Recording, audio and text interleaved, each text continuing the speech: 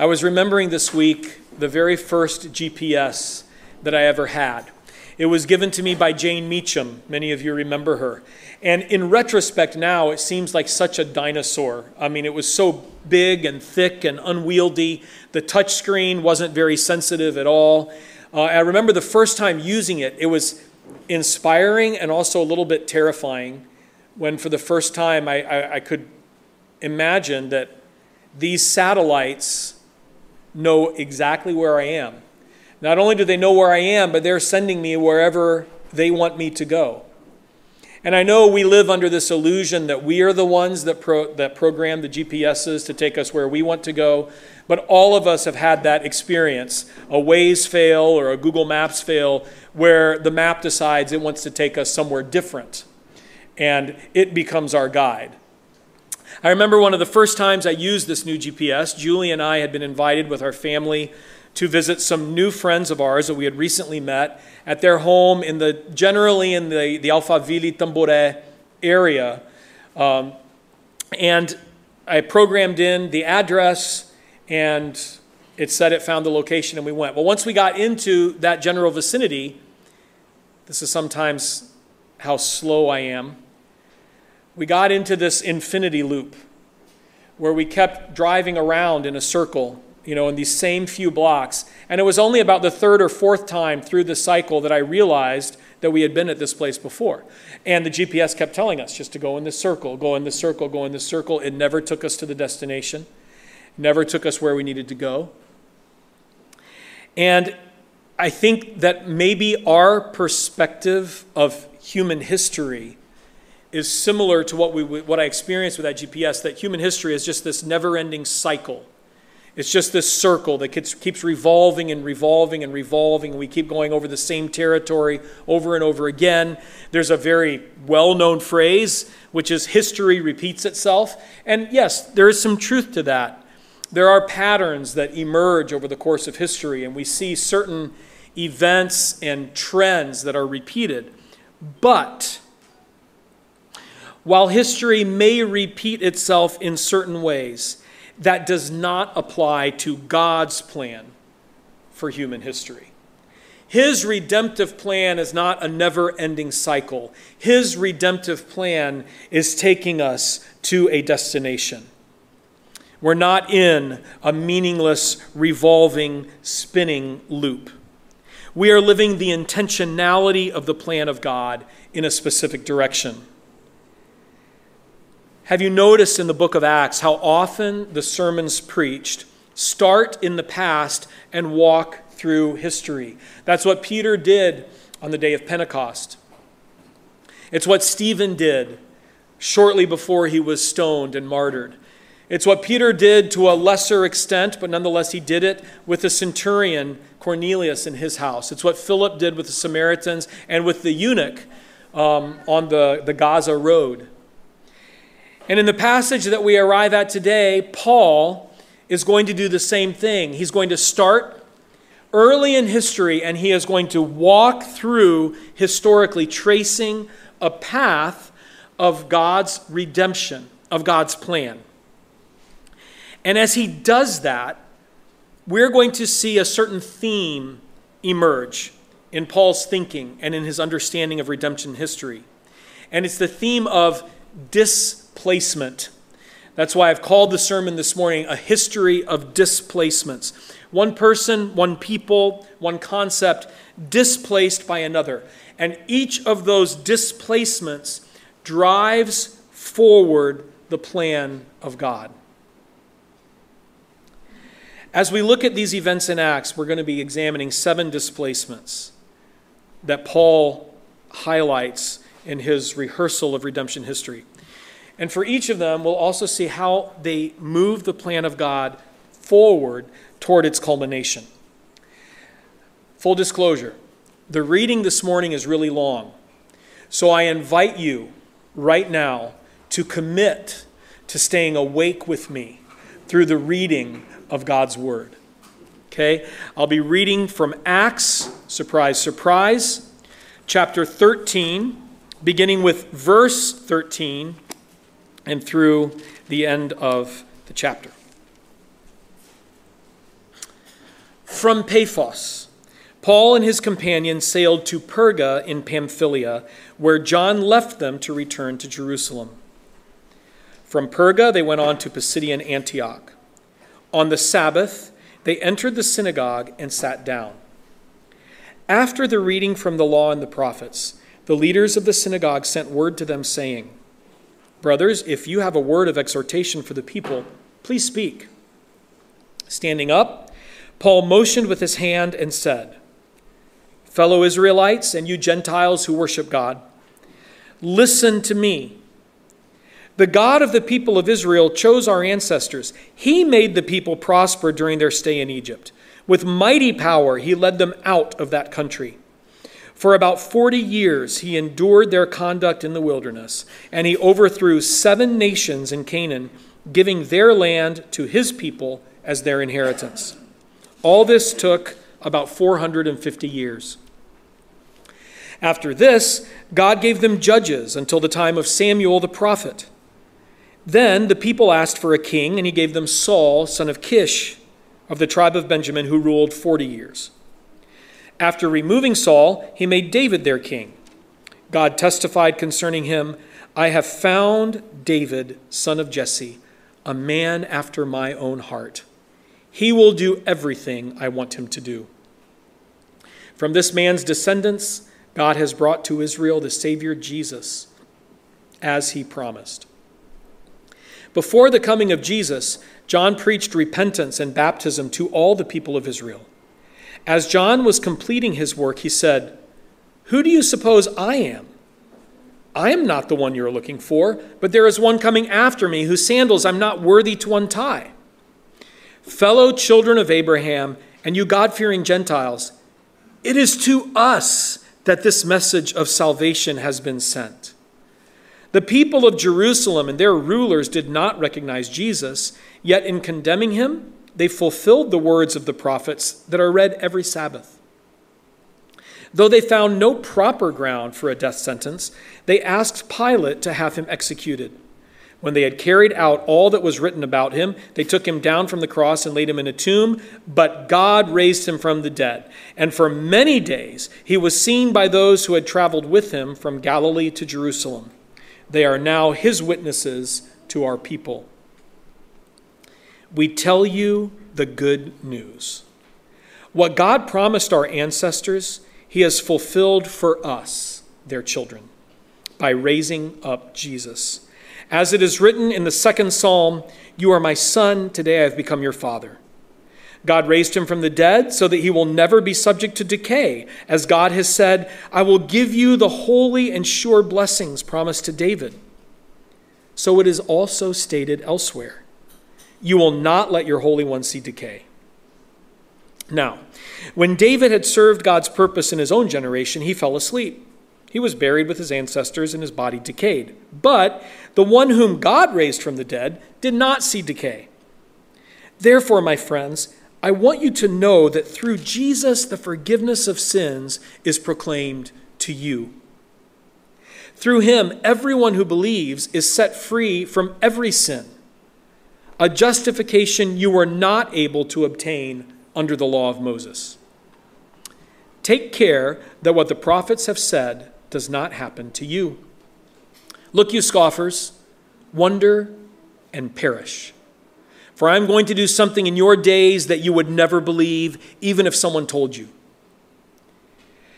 As Paul and Barnabas were leaving the synagogue, the people invited them to speak further about these things on the next Sabbath. When the congregation was dismissed, many of the Jews and devout converts to Judaism followed Paul and Barnabas, who talked with them and urged them to continue in the grace of God. On the next Sabbath, almost the whole city gathered to hear the word of the Lord. When the Jews saw the crowds, they were filled with jealousy. They began to contradict what Paul was saying and heaped abuse on him. Then Paul and Barnabas answered them boldly, "We had to speak the word of God to you first. Since you reject it and do not consider yourselves worthy of eternal life, we now turn to the Gentiles. For this is what the Lord has commanded us. I have made you a light for the Gentiles, that you may bring salvation to the ends of the earth." When the Gentiles heard this, they were glad and honored the word of the Lord, and all who were appointed for eternal life believed. The word of the Lord spread through the whole region. But the Jewish leaders incited the God-fearing women of high standing and the leading men of the city. They stirred up persecution against Paul and Barnabas and expelled them from their region. So they shook the dust off their feet as a warning to them and went to Iconium. And the disciples were filled with joy and with the Holy Spirit. The first displacement in this passage is actually not part of Paul's sermon. It comes before the sermon, and it has to do with the missionary team itself. Until now, it has always been Barnabas and Saul. Now notice how different this first phrase is. Paul and his companions sailed to Perga in Pamphylia. Paul has displaced Barnabas as the primary missionary of the church to the Gentiles. And that's part of God's plan. It is moving God's purposes forward. It is moving evangelism forward. It also highlights the character of Barnabas, who is truly an encourager. Remember, that's what his name means. Barnabas is a nickname. It means son of encouragement or son of exhortation. Barnabas has been responsible for mentoring and uplifting Paul. Barnabas was the one who first introduced Paul into the church in Jerusalem because they didn't believe this guy was for real. He was a persecutor. He was a violent man. He was anti-Christian, and the church was unwilling to accept him until Barnabas vouched for him. A couple weeks ago, when Barnabas was in Antioch, what did he do? He left Antioch, traveled 100 miles by foot to Tarsus to go look for Paul. And he finds Paul and he brings him back to Antioch to minister together with him. At that point, it's still Barnabas and Saul. Barnabas and Saul. But now we see that the one mentored has become the leader. And in this we see Barnabas' humility and also his joy in mentoring and lifting up new leader. And he is willing to release Paul and to take second place. That's true encouragement, true humility. And so Paul takes his position as foremost missionary of all time to the Gentiles, leading the movement of God's plan toward his people. Now, after this brief introduction in the passage, we learn of the change in leadership, and then we have this brief phrase about Mark leaving them and returning to Jerusalem. That's going to be important later on, even though not a big deal is made of it here. And then Luke gets to the meat of the text. And the meat of this text is Paul's sermon in the local synagogue on that first Sabbath in Pisidian Antioch. And I know it can get confusing because there are two Antiochs that are addressed in the book of Acts. We were in Syrian Antioch a couple weeks ago. Now we're in a different region that's known as Pisidia, and this is Pisidian Antioch. Comparably, we could do a quick search and find out how many other São Paulos there are in Brazil, because there are many. So, okay, we're in a different city with the same name, Pisidian Antioch. Paul addresses his words in this sermon to Jews and God-fearers. God-fearers, remember, were the Gentiles who had come to respect and even to follow Yahweh, the God of the Jews, but they had not fully converted to Judaism, at least not yet. So the people to whom Paul speaks, they have at least some understanding of Jewish history, and he uses that. The audience was familiar with it, so he starts back in their history and begins to march through time. And the second displacement of this passage, but the first one of the sermon, is the displacement of the Canaanite nations by Israel. And we see this in verse 19. Paul describes it. 7 Canaanite nations are displaced so that room is made for Israel, God's chosen people. God chooses Israel, and then he makes a place for them, which we've often called the Promised Land or Canaan. But in order to make that their place, he had to then displace the 7 nations that were living there. God advancing his plan. Why his plan? Because Israel was going to be the community to whom and through whom he was going to reveal himself to the world, displacing the pagan nations in favor of his chosen people, Israel. Now moving on to the third displacement. So just as a quick review, the first one is Barnabas displaced by Paul. And by the way, it's such a relief now to be able to call him Paul, because I kept trying to call him Saul because he was Saul up until recently. Now we can all say Paul freely, okay? And then the second displacement, which we just examined, the displacement of the Canaanite peoples by the chosen nation Israel. The third displacement is King Saul displaced by King David. Saul, the first king of Israel, for whom the people had such high hopes. He was a good-looking guy. He was tall. He was impressive. He looked kingly. He ends up a complete and abject failure, rejected by God for pride and disobedience. And he's powerless to save his nation from the Philistine threat. And in his place, God raises up who? David, King David. As the text here says, a man after God's own heart, who will do whatever God wants him to do. Now, he sets this up as a contrast to Saul, King Saul. Saul is displaced so that King David is put in place. The way that the Bible describes David as a man after God's own heart should be a very profound comfort to every daughter and son of God. Because David was far from perfect. We know this. We have delved into David's sins and his perversions. And they're, quote, the big sins. Murder, adultery, disobedience to God. Anyway, we know all those things. And how is it then that God himself can refer to David as a man after his own heart? And yet Saul is not. I think it has to do with David's consistent responses of repentance when he is confronted by his sin. Something we do not see in Saul's history. Saul was unrepentant. And so that's why I say there is hope for us, because the fact that David was a man after God's own heart wasn't based on David's perfection or his performance or how holy he was or how good he was. It was based on God and David's repentance.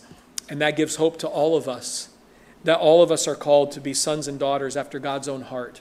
Not because we can achieve perfection, not because we are perfect ourselves, not because we are so great, not because we do more good than we do bad, but because we are always invited to repent and to be restored and forgiven. So the displacement of Saul by David. And of course, it's from David's line that the Messiah is going to come. This is God's redemptive plan. He's putting David in place because Jesus is going to be David's descendant. From the root of Jesse, from the stump of Jesse, a Savior is going to come. The Messiah will be born. God moving his redemptive plan forward using displacement. In this sermon, Paul shows that Jesus is the climax of history. So his incarnation, life, work, words, death, resurrection, and ascension are together the high point and most important events that ever have or ever will occur within the bounds of human time. Theologians actually refer to this as the Christ event, meaning all of Christ's actions and interactions and life on earth. In the fourth displacement, Paul recounts the story of Jesus' accusation, his trial, his unjust condemnation, his crucifixion, and his death. Now, up until now, this is not a terribly unusual story. I mean, false accusations, they happen all the time. Compromised trials, again, that's not unheard of in human history. Unjust condemnations, people judged unfairly, absolutely. Unfortunately, far too normal. Crucifixion perhaps is less common nowadays, but execution exists, and even execution, an innocent execution. And then, of course, death. Death is the great equalizer. We're all going to die.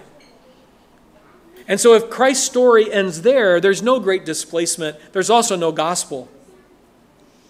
As Paul himself is going to write later on, he's going to say, if Christ is not risen, if Christ is not resurrected, then we of all people are to be most pitied.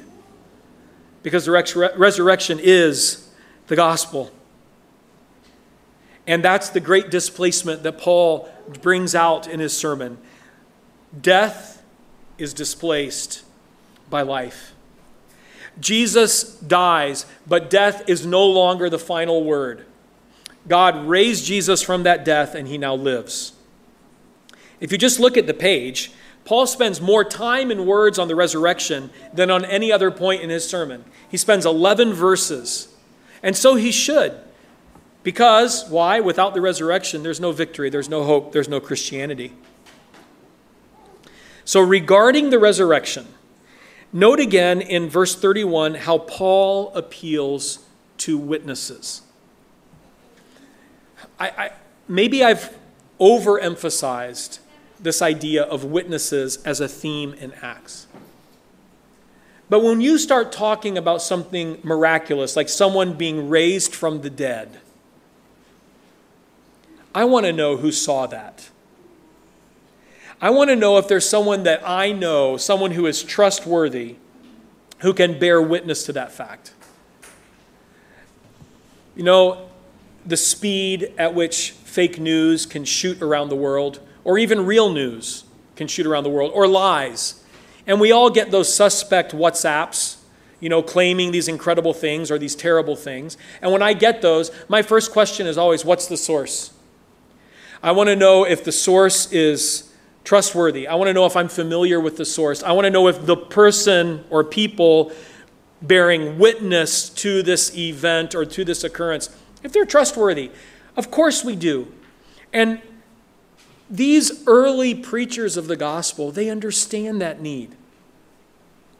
If we're going to talk about someone rising from the dead, I want to make sure that you know that there are trustworthy people who saw him, who walked with him, who lived with him, who ate with him, who listened to him, who lived with him after he died.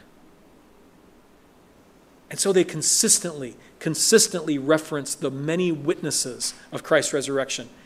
No exception here. Paul does exactly that.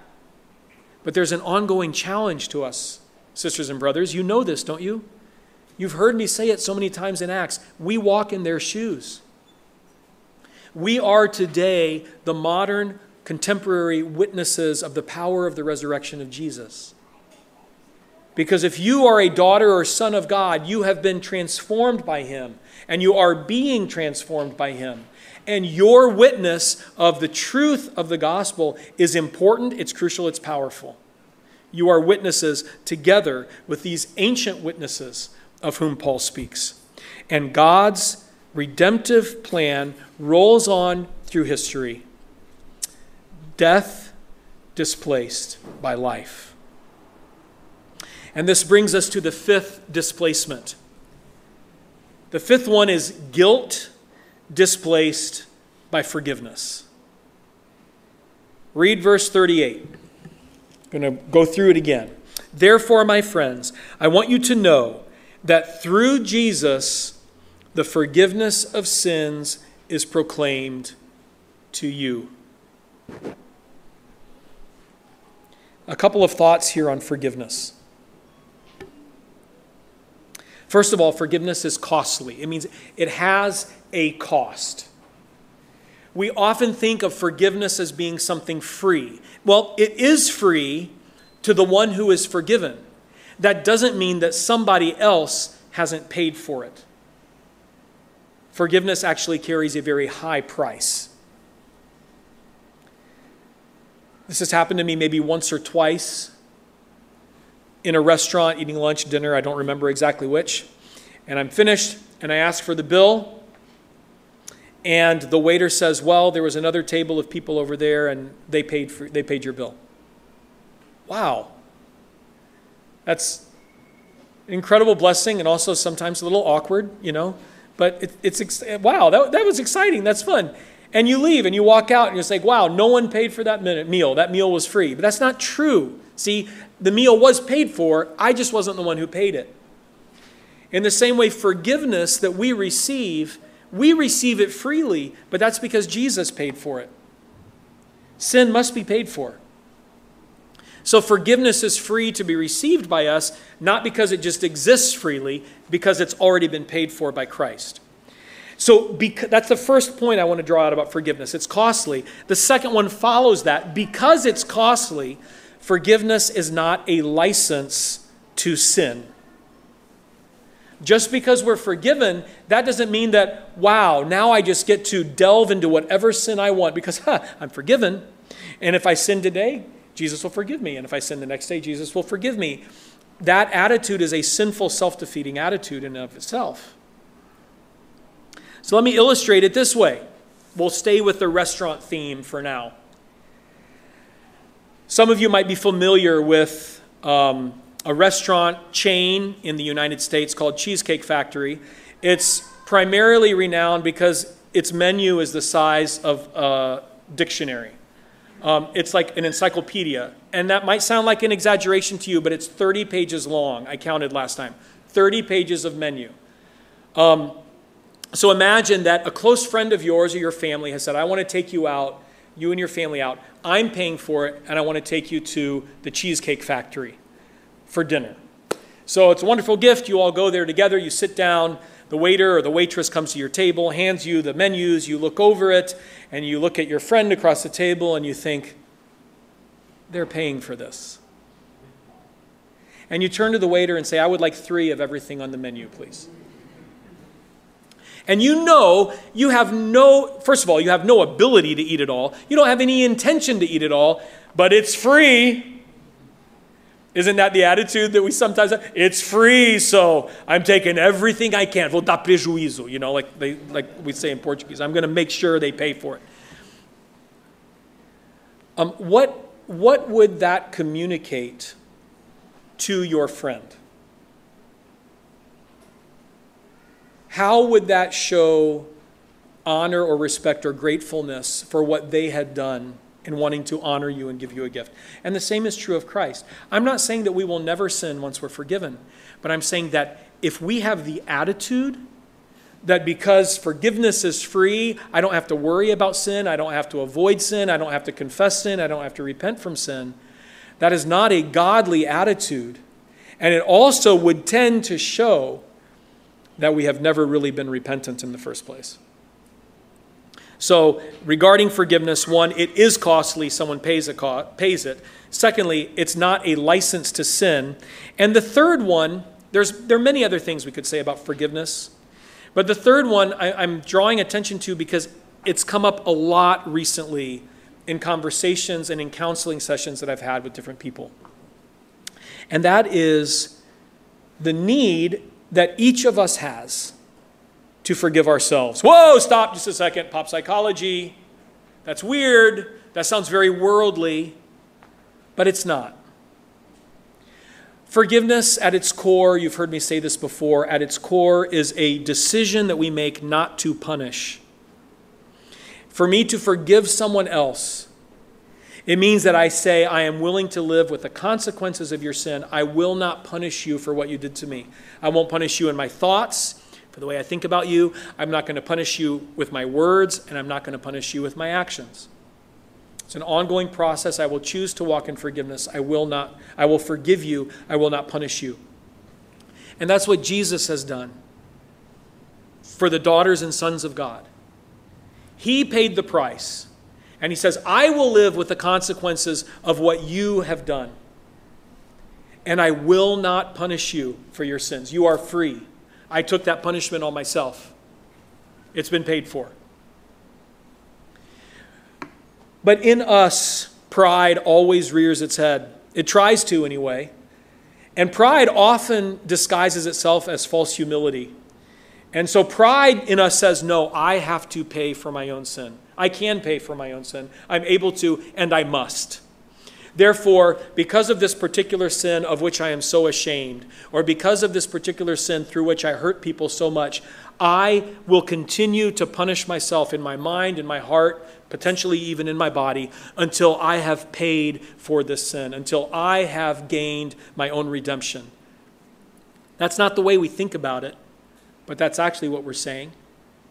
We're saying, God, your forgiveness, Jesus, your death, not enough for me. I'm a worse sinner than even you can deal with. And that's where that false pride comes in, or false humility. And so there comes a time for every child of God where we do have to say to ourselves, and I would recommend, if that describes you, that you are, and you know this, you are internally and eternally punishing yourself for past sins, for which Christ has already paid the debt. To say to yourself out loud, I strongly recommend you do this in private, not on the bus or at work. Say to yourself in private, in the name of Jesus, and because of his work on the cross, Nathaniel, I forgive you for blank, and I will not continue punishing you because Jesus has already taken that punishment on himself.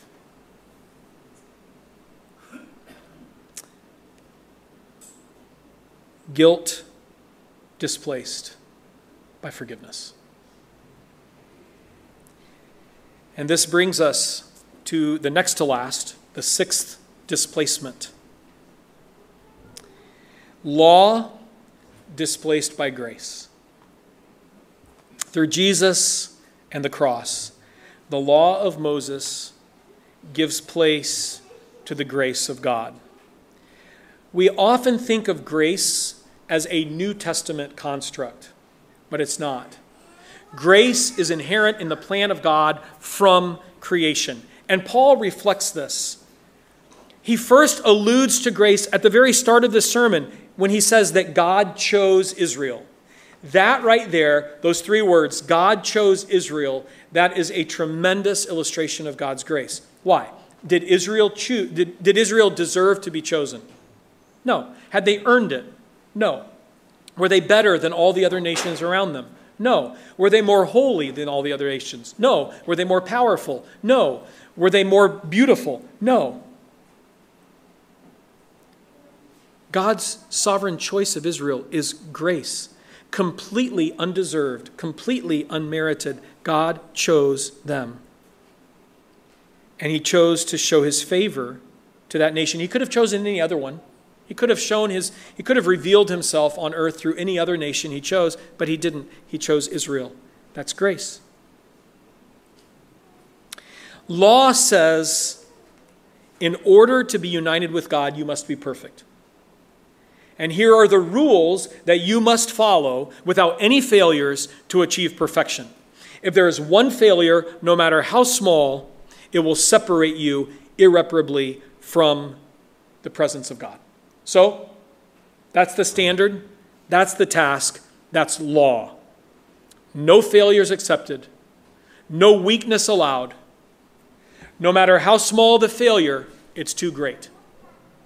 A way I've illustrated this before, maybe I have with some of you, I'm not sure. But imagine that you are getting ready for an interview for a job you really, really, really, really want. And you've longed for this job. And it's the final interview. You can almost taste it. It's so close you can almost touch that job. And you get up in the morning. The night before, you had ironed a white shirt that you were going to wear. You think it looks good on you, so it's the sharpest look you've got. So you take it out, and you notice as you put on the shirt that there's a black spot right here on the chest, about the size of a 25 centavo coin, right there on the chest. And every person that I have asked this hypothetical question to has always said the same thing. I said, what do you do? And I say, I wear something different. And my return argument to that is, why? That's so stupid and so demanding. 99.9% of that shirt is beautiful white. Why are you going to change shirts because of one small spot? It's not that big a deal. Calculate the area of the surface area of that shirt, and you will see. There is far more white than black. Brothers and sisters, it doesn't matter. You know this. One sin, it's too much. One failure before the law, it's too much. We're separated from God. That's law. But what about grace? What does grace say? Jesus has lived the law perfectly. He has fulfilled it. And he has died instead of you, paying your price. And he offers his fulfillment of the law to you. His death in place of your death. His life in place of your life. Will you accept it? The way Paul reads it or preaches it is this: through him, everyone who believes is set free from every sin. A justification you are not able to obtain under the law of Moses. The law can identify sin, but it cannot remove sin. Grace removes sin. Law displaced by grace. There's another clear indication of grace in these verses, though. Specifically in verse 48, after the sermon is over, and Paul and Barnabas have these conflicts with the local Jews, when they're done preaching to this whole city, there's a phrase that Luke writes, again in verse 48, that says, "And all who were appointed for eternal life believed."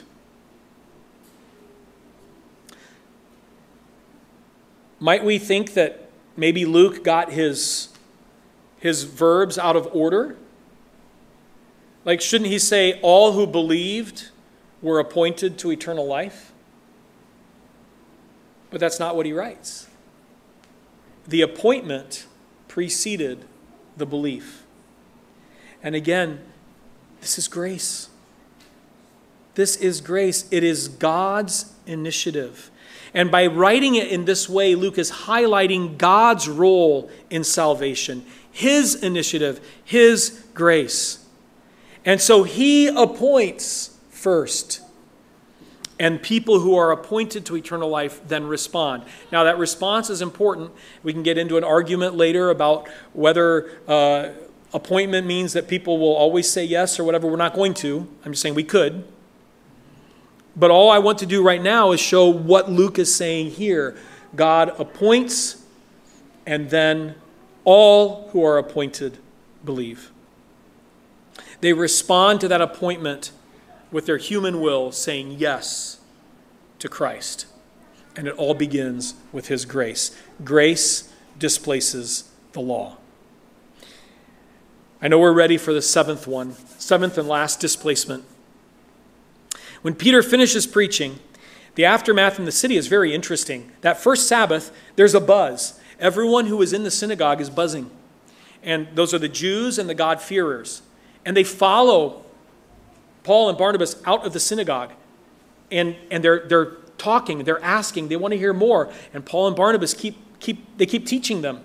They keep telling them throughout that week. And the buzz is so great that it spreads through the whole city. So the next Sabbath, when they gather, the text says almost the whole city is there. I don't know how that happened. I don't know how they got, there were no cell phones, there was no WhatsApp, there was no internet, there was no news. It spread through the whole city.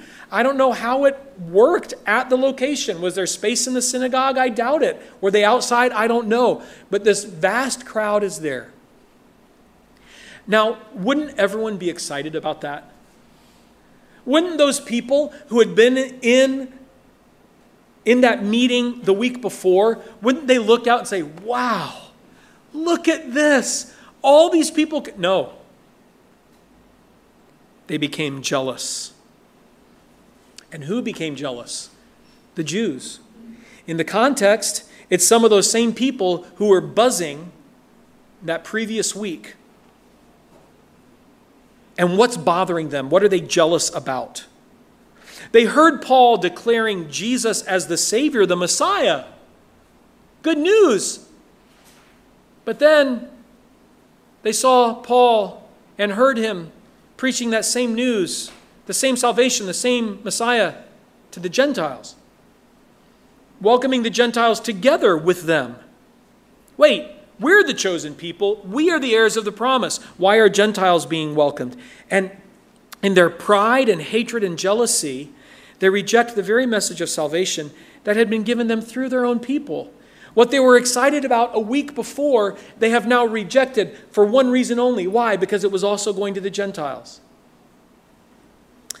I heard an acquaintance of mine preach a sermon once on Jonah.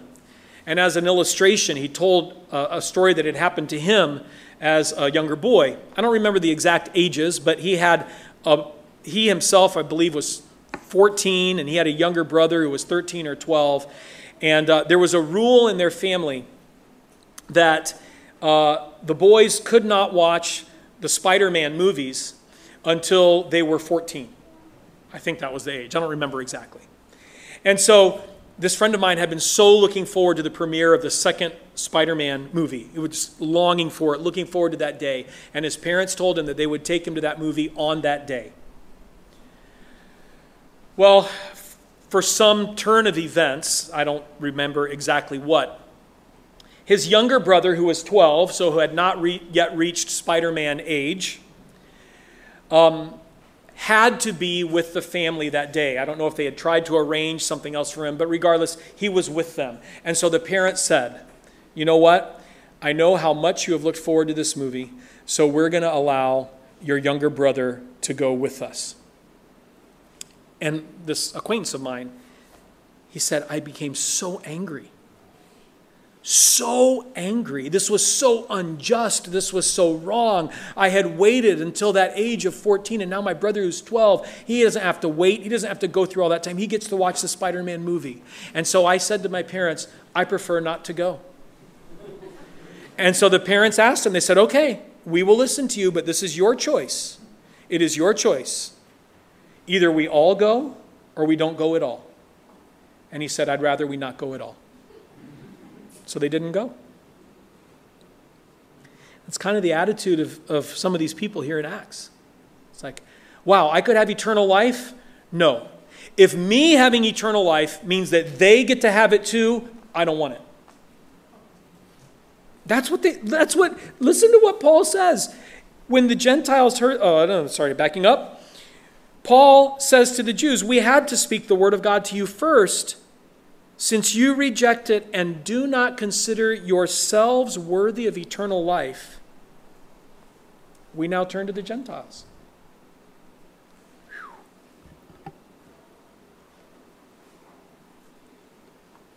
You probably don't remember this, but the very first sermon that I preached on the book of Acts, I talked about a theme we were going to see develop, which is that the Gentiles were going to be much more open to the gospel than the Jews. And that resistance and persecution against the apostles, against the disciples, against the believers was going to rise. But it was almost always going to be at the hands of the Jews and not at the hands of the secular authorities or the Gentile authorities. We're seeing this come true now. By the end of this account, the Jews have stirred up the powerful, wealthy, influential women and men of the city, and they expel Paul and Barnabas, the messengers of eternal life, the messengers of forgiveness, the messengers of grace. They kick them out. If it means that the Gentiles get it too, we don't want it. And here Luke shows yet one more displacement. The Jews are displaced as the primary revelatory people on earth. They are displaced by the church. Now, I'm going to get to this in a moment. I just want to say I'm using two different words. I am not using the word replaced. I am using the word displaced, and there's a reason for that. There is a nuance between those two. The Jews are displaced by the church because the church is now the community on earth through whom Jesus continues to reveal himself to this broken world. And the beauty and the irony is that the Jews are also invited to be part of that community, along with the Gentiles. The church is Gentile and Jew. Remember the two rivers. Because once the Jews reject the fulfillment of all of their history, who is Jesus, there's no place else to go but to those who will not receive it. But to those who will receive it, rather. So, I do not believe that Israel no longer has a purpose in God's plan. I do not believe that God has abandoned them and totally transferred all of his affections onto the church, even and in spite of Israel's rejection of his plans and purposes. Now, we do all know that ultimately everyone who rejects Christ will face condemnation.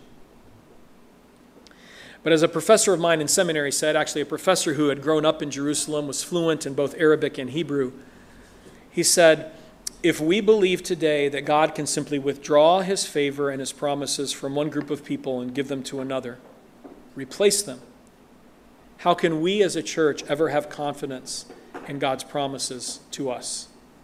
I think that's worth considering. So Israel has not been replaced, but they have been displaced. Their place has changed, their place has shifted, and the church has become the primary revelatory community of God's grace and salvation on earth. Wow. So let's bring this all to a close. God's plan marches forward inexorably toward its final fulfillment at the end of earthly time. As I said earlier, Luke and the other New Testament writers clearly see the highlight, the apex of human history is the Christ event, his incarnation, life, death, resurrection. And it's odd for us to think that even though we are living today in a time of great upheaval, we are already past the climax of history.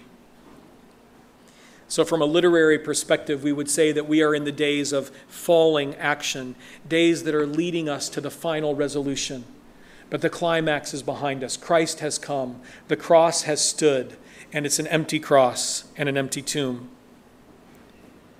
And as God's plan marches on through time, his work of displacement continues as he transforms souls into the image of Jesus. God offers his displacement to humanity continuously. What is that displacement? To see self displaced by Christ himself on the throne of each life. That's the call of the gospel. That sinful, rebellious people who are governed by the tyranny of self would, through repentance of sin and belief in Jesus, see self forever displaced by the governing reign of Christ in each heart, in each life. That is what God offers to us. Now, there's also a warning in this passage. I don't know if you caught it or not.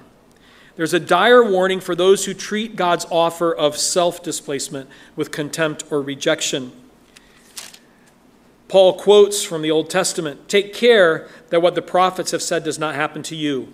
What is that? "Look, you scoffers, wonder and perish." For those who scoff at the gospel, for those who reject this offer of self-displacement, for those who choose law over grace, for those who choose guilt over forgiveness, there's a dire warning of death. And to reiterate Paul and Barnabas' stern response to the Jews who resisted them, we had to speak the word of God to you first. Since you reject it and do not consider yourselves worthy of eternal life, we turn now to the Gentiles. To reject God's offer of displacement is to reject eternal life. And if we're not going to live eternally, there's only one other option, and that is eternal death.